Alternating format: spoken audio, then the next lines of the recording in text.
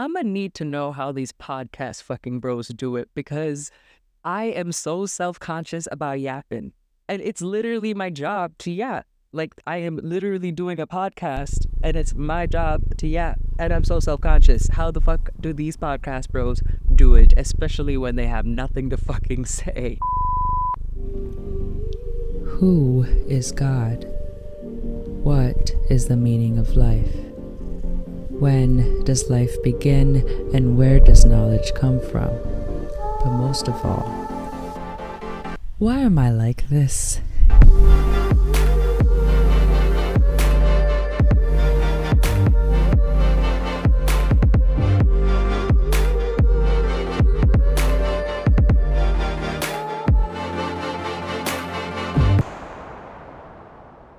On this season of Dropout Philosopher, it's midnight and there's a lot on our minds. Bat and I hope that you join us on the pursuit of self-knowledge. I gotta be honest, I almost did not upload today's podcast episode, or even record it for that matter, but here I am, because I am going to fix my procrastination issues. But I'm going to do it in support of my pursuit of self-knowledge, not because I want to adhere to capitalistic standards of hyper-individualism and productivity, but because it is important to me that I manage my time in a way that is beneficial and helpful towards myself and the people I love. So, working on the procrastination issues. How did I go from almost not recording at all to now being in your ears as you're listening to this, I guess? Well, one of the things I'm trying out is a ritual. I realized that, and I don't know really why, I'm sure there are multiple reasons, and all reasons I will explore in the pursuit of self-knowledge.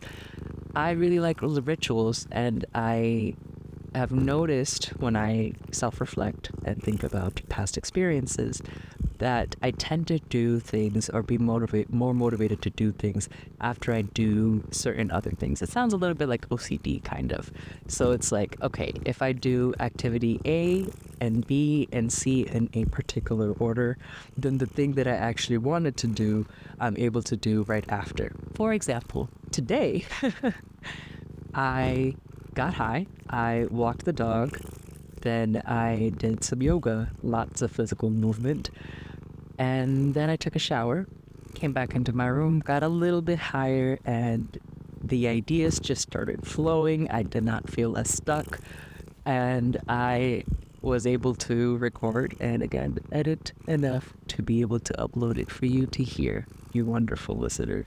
Which it still boggles my mind that people are listening to my work, by the way, as a side note. I cannot wrap my mind around it.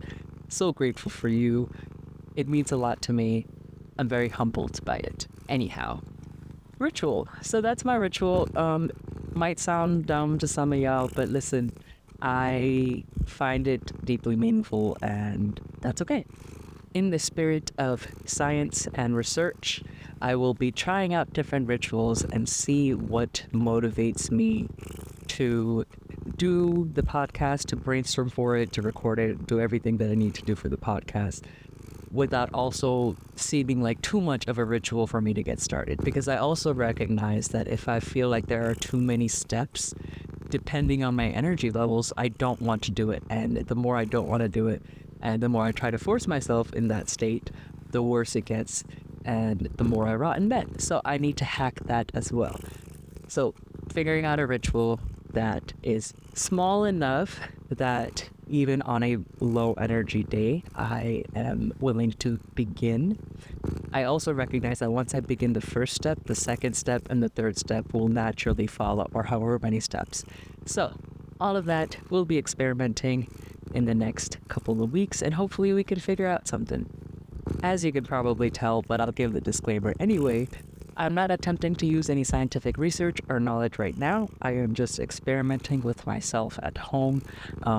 As a side note, shout out to at self-experimenting on Instagram. She is wonderful. I follow her and I listen to her reels, and she goes through a lot of different ways you can experiment with yourself to figure out yourself. And I think there's going to be a lot of self-experimentation in my pursuit of self-knowledge, and I encourage you or challenge some of you to do the same. Figure out what works. If you have issues with procrastination, and I have yet to meet somebody, especially in my age group, that doesn't have some sort of procrastination, some sort of toxic relationship with procrastination. So, join me, I suppose. So, speaking of rituals, especially rituals that involve yoga, yoga has been something that I have been recently studying quite heavily. I'm working towards getting my yoga teacher certification. And there's so much that we don't know about yoga. And it's especially hard for me to recognize that, given that it is, in my history, right? It's technically in my blood, in my ancestors. This is something that my ancestors came up with. However, yoga, of course, because of colonization, has now turned into a aesthetic practice that's all about looking really cute in yoga pants and clothes and being able to show how flexible you are. And so much of the deeper meaning in yoga has been lost. For example, yoga has been shown to be tremendously helpful for trauma. And I would say I experienced light years of healing in some of my trauma once I incorporated yoga into it. Is it a quick fix? Absolutely not. But it has led to some of the most relieving healing that I have felt ever. While I would rather focus on what yoga is rather than give y'all a lecture about what yoga isn't, because, again, colonized yoga is not actually yoga. Before I, try to take the high road and just talk about what yoga is, I do have to get one pet peeve out of the way, because it's a small thing, but it's my biggest pet peeve, and that is pronunciation, especially of the most basic fucking word, which is namaste. Namaste. It's such a simple word, and yet it's so very rare that I hear it being pronounced correctly. And the few times I have heard it pronounced correctly, it's because the yogi is a person of color. It's not namaste. It's not namaste. It's namaste. And you can also say namaskar or namaskaram. There are just various different ways of saying that. The light within me acknowledges and honors the light within you. Such a beautiful phrase. So please don't butcher it. Learn how to fucking say it. And while I generally try to have patience with people, especially when it comes to pronunciations, because by no means I'm good at pronouncing a lot of deeply meaningful cultural things. I know I'm not perfect either. So generally I am patient. However, if you're going to teach yoga, if you're going to lead people in yoga, you better know how to fucking say the word. That's all I'm saying. Okay, deep breaths. What is yoga? What is it meant to be? And why is there a reason for the emphasis of pronunciation? So, namaste and the other words in yoga, especially like all the positions, all the poses, the language that's used is called Sanskrit, one of the oldest languages in the world. Some would say that it is the oldest language, others say that the oldest language is Sumerian. Either way, it is an ancient language, which means refined, perfected, sanctified, perfectly or entirely done. It is a liturgical, bear with me as I just went on a rant about pronunciation. You know what? English as a colonizer language does not deserve my correct pronunciation. Whatever. Anyway, liturgical language of Hinduism, Buddhism, and Jainism. And this is paraphrased from Nikolai Bachman. It originated from oral traditions to communicate spiritual insights. Russell Paul, to paraphrase, says, includes words for spiritual experiences with no equivalents in other language. And nearly all Sanskrit literature is in verse. So each of the 50 letters of the Sanskrit alphabet are thought to have a sound frequency with a specific therapeutic benefit.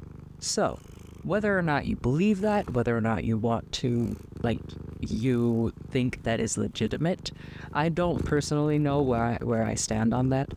However, because it is a accepted part of yoga, I think it's still important to learn how to pronounce things correctly, because what worst case scenario, it makes no difference, and best case scenario, each of these pronunciations and the words that comes out of our mouth, it does play a role in our health, and in that case, you're getting better, right? So pronounce things correctly, or at least attempt to, and learn to. I know it's embarrassing, it's hard for me too, it's something I need to work on as well. I don't and say words enough if I'm scared to mispronounce them. However, you cannot learn what you do not practice. So since I'm currently learning to be a yoga teacher, I am also learning about the philosophies and everything there is to know about yoga and how it's practiced and all the different ways it is practiced. One of the traditions is attributed to Patanjali's Yoga Sutras. So sutras being teachings, and these are usually in verse. And one thing I found out that I was shocked by recently, that only 3 of the 196 sutras talk about the physical aspects of yoga. The one aspect that everyone talks about, the one aspect that yoga is known for, is such a small portion of what yoga is meant to be. And it ended up working out perfectly that I am learning yoga while at the same time in this pursuit of self-knowledge. Because out of the 8 limbs of yoga, which is another teaching in yoga that there are 8 limbs, and I will go through the explanations a little bit more probably in the next episode, but one of the ones I wanted to focus on today is niyamas. I think it's the second one, and it has to do with your relationship with yourself. Niyamas literally means observations about yourself. Isn't that wild? Look at that timing. Look at how the pieces are piecing. So niyamas have to do, again, it literally means observances, and it has to do with personal behavior, and it can even be thought of as instructions to evolve your personality. And there are, let's see, 1, 2, 3, 4, 5 aspects. I don't know why I counted that. I knew this already, but anyway, there are 5 aspects to niyamas. Again, I am doing my very best to make sure I pronounce everything correctly, but feel free to look up these words on your own as well to make sure you are pronouncing it correctly. The first being saucha. This means cleanliness, and of course, a lot of it refers to the physical cleanliness of your space, of the place around you. I know I could definitely use better systems to keep my surroundings clean. However, it is also referring to a state of mind. Everything in yoga is physical and spiritual and mental and emotional at the same time. It's never going to only... One thing I like about yoga is that its teachings are meant to be applied on all aspects. It's not, oh, it'll work for your brain, but not for your physical body. Anyway, that side note aside, that's the first part, saucha. The second aspect is santosha, which is contentment. In Tamil, it's sandosham, so I always like finding things. So Tamil, it borrows a lot from Sanskrit. Tamil is its own language. It was not derived from Sanskrit. However, it does use Sanskrit words and alphabets here and there when we don't have the alphabet for it. More explanation later. I love languages, so you can definitely expect to get more episodes on linguistics. Anyway, santosha, which is about contentment. So it is a state of mind which, understanding that nothing added will make it better, make you feel better or feel more content. Now, I'm not fully in agreement with this. I do believe that often we need to take control or to do certain actions to better things for ourselves. We obviously cannot control the people around us, cannot control how the world goes. So there is a level of, I can't be upset about things I can't control. However, if there's something I can do, I think we should do it. So I don't think it's completely a state of mind. However, I do agree that a lot of contentment is very much about a perspective shift. There's this J. Cole song. Side note, I believe J. Cole is a modern philosopher. Disagree with me if you want, but tell me why. Anyway, There's a song that he has, right? It's called Love Yours, right? And it's essentially just another way of like the grass is always greener, etc., etc. We've heard a variation of this in many different ways. But yes, Santosha, that idea of contentment and having it be a state of mind that you yourself cultivate, either by perspective shifts or by actions, adjusting things that are under your control. Afterwards is tapas. Now, tapas is defined as discipline, austerity, or burning enthusiasm. I heard it explained elsewhere as the fire or the desire to find the truth, but it's emphasized that it is a burning desire. It is a almost all-consuming desire. The person that was describing this, he was explaining how like it's the kind of dedication where it's like I'll go stand in the middle of the forest and not eat for 15 days until I figure out the truth. That level of desire.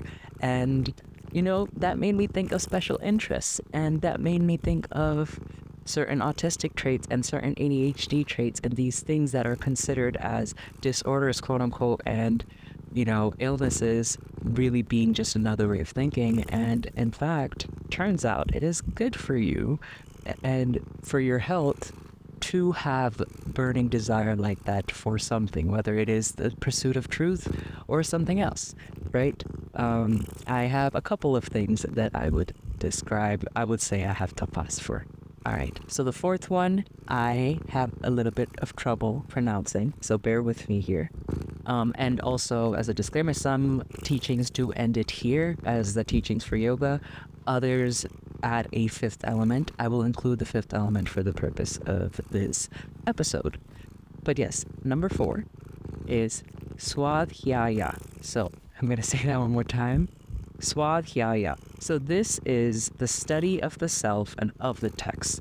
The idea is that yes, while you have teachers and mentors to help you with your studies and with your pursuit of knowledge, it is also important that you are studying yourself and your experience of learning these texts, and you also take away your own knowledge from these texts or from whatever you're studying. While again, this is meant to be specific to yoga, I think it is a important thing for anything. I think this pursuit of self-knowledge is actually helpful in understanding the world around us, because the pursuit of self-knowledge inherently requires the pursuit of truth and knowledge in general. At least that's what I believe. Lastly, we have Ishvara Pranidhana, which is a surrender to a higher being or contemplation of a higher power. This again is, there are certain things that I take and certain things that I don't take. And I believe that contemplation of a higher power is in of itself a worthy pursuit and worthy endeavor. I think to say that there is absolutely no way that there is something out there, that there is some sort of force even, right? Not to be Star Wars, but for sure to be like Star Wars. I am not convinced that it is that easy for us to know for a fact without the shadow of a doubt that there is nothing else out there. Just given the differences of our perception and the perception of animals, how can we know for sure based on our perception of the world and our limited knowledge? We haven't even found out most of the things that are in the material plane, So I'm not so easily convinced that there is nothing out there. However, I also do not agree that any religion or way of life has the truth.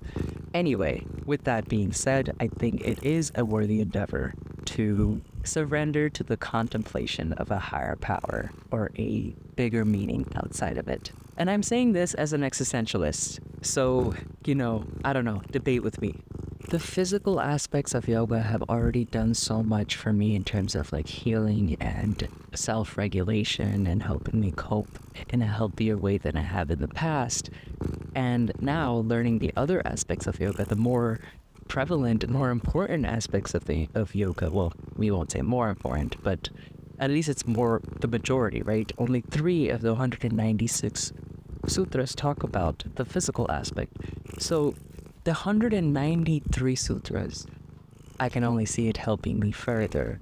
And what I already love about this element of the self is how it has balance. It's not just all about, oh, complete self-regulation, be stoic, and some of those of you know me and have heard me rant that I hate stoicism, because it's very much about, oh, you can only control what's going on in you and you have to keep a level head and, you know, not let it affect you so much, etc., etc. Hate it. I hate it. I know I'm not doing stoicism justice, but even if you explain it to me in a very nuanced and explanatory way, it's still not a way I prefer to live my life.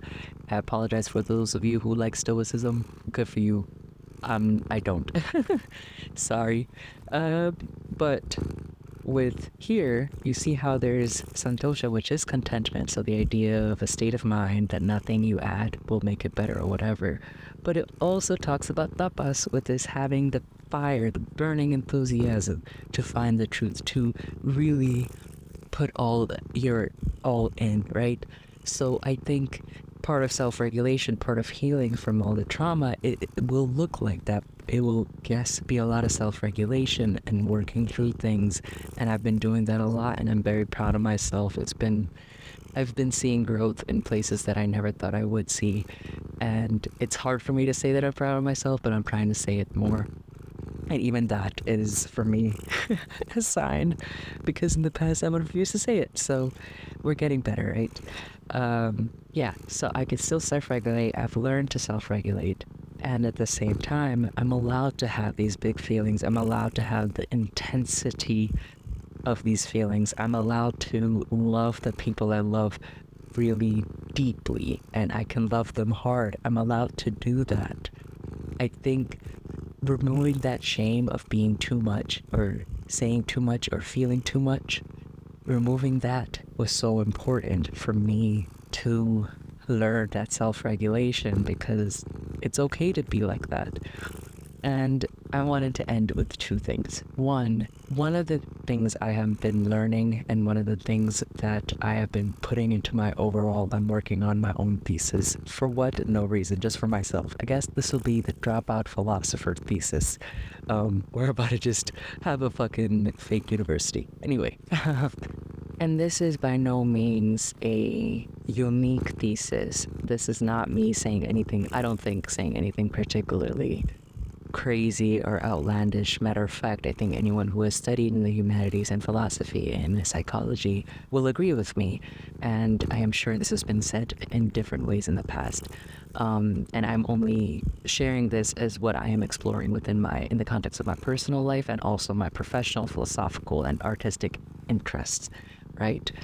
And the thesis is that people with disabilities, people with mental health, struggles with mental health, the rise in suicide rates, all of this is to society that the canary is to the miners in a coal mine. Some of you may have heard the canaries in a coal mine phrase before, and it is based on a practice that actually occurred up until very recently, until like the 80s. And matter of fact, a lot of the miners actually had issues. And when I say miners, it's M-I-N-E-R-S, guys. I don't know why, I just making sure.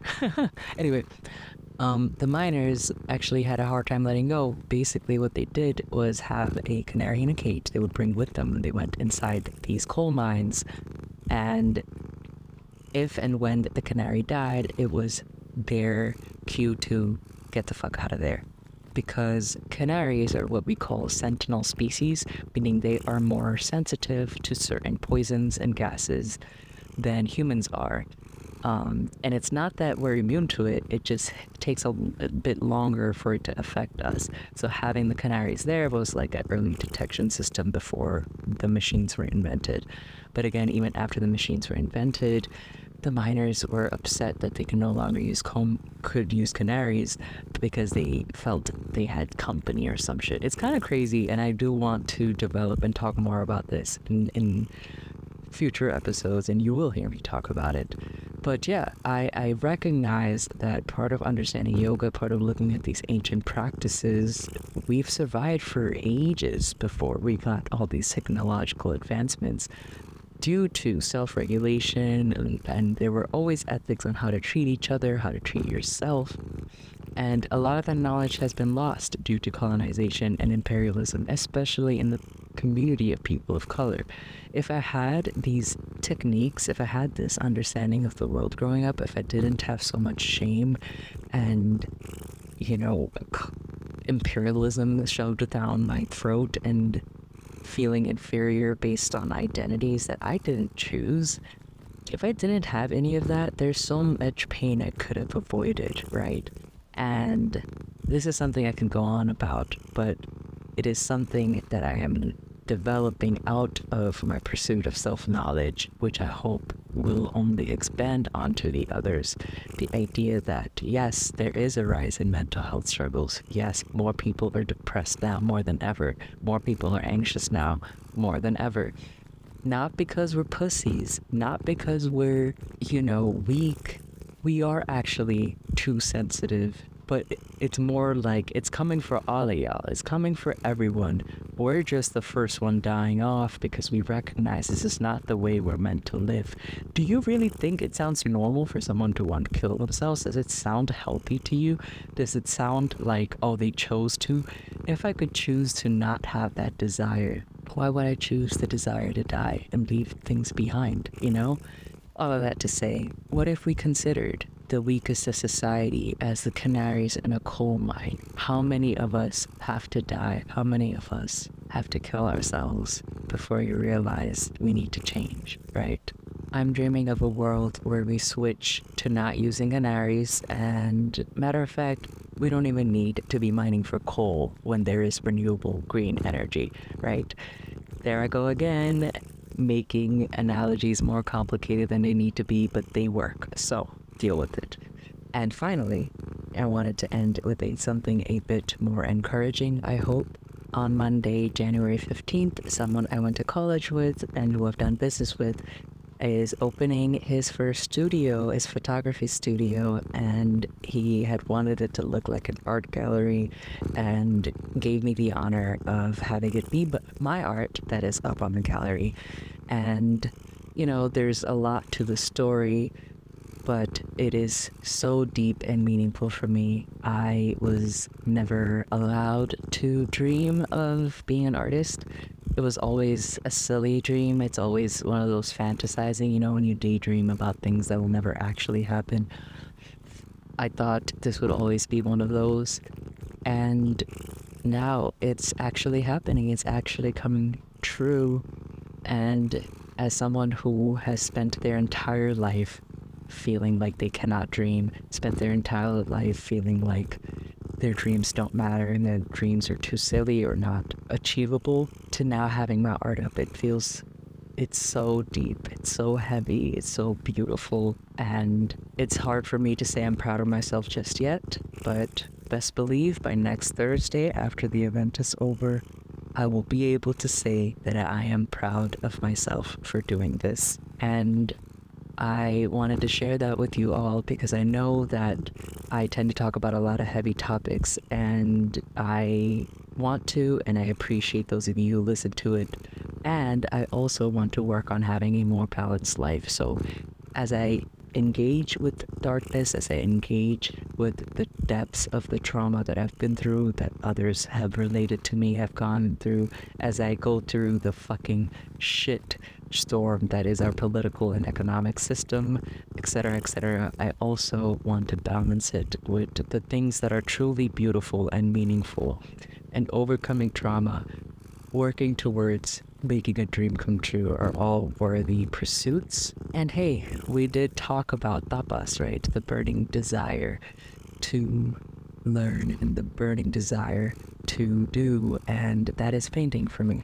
And I am glad to share that with you all, and I am, for the first time in a really long time, excited for the journey.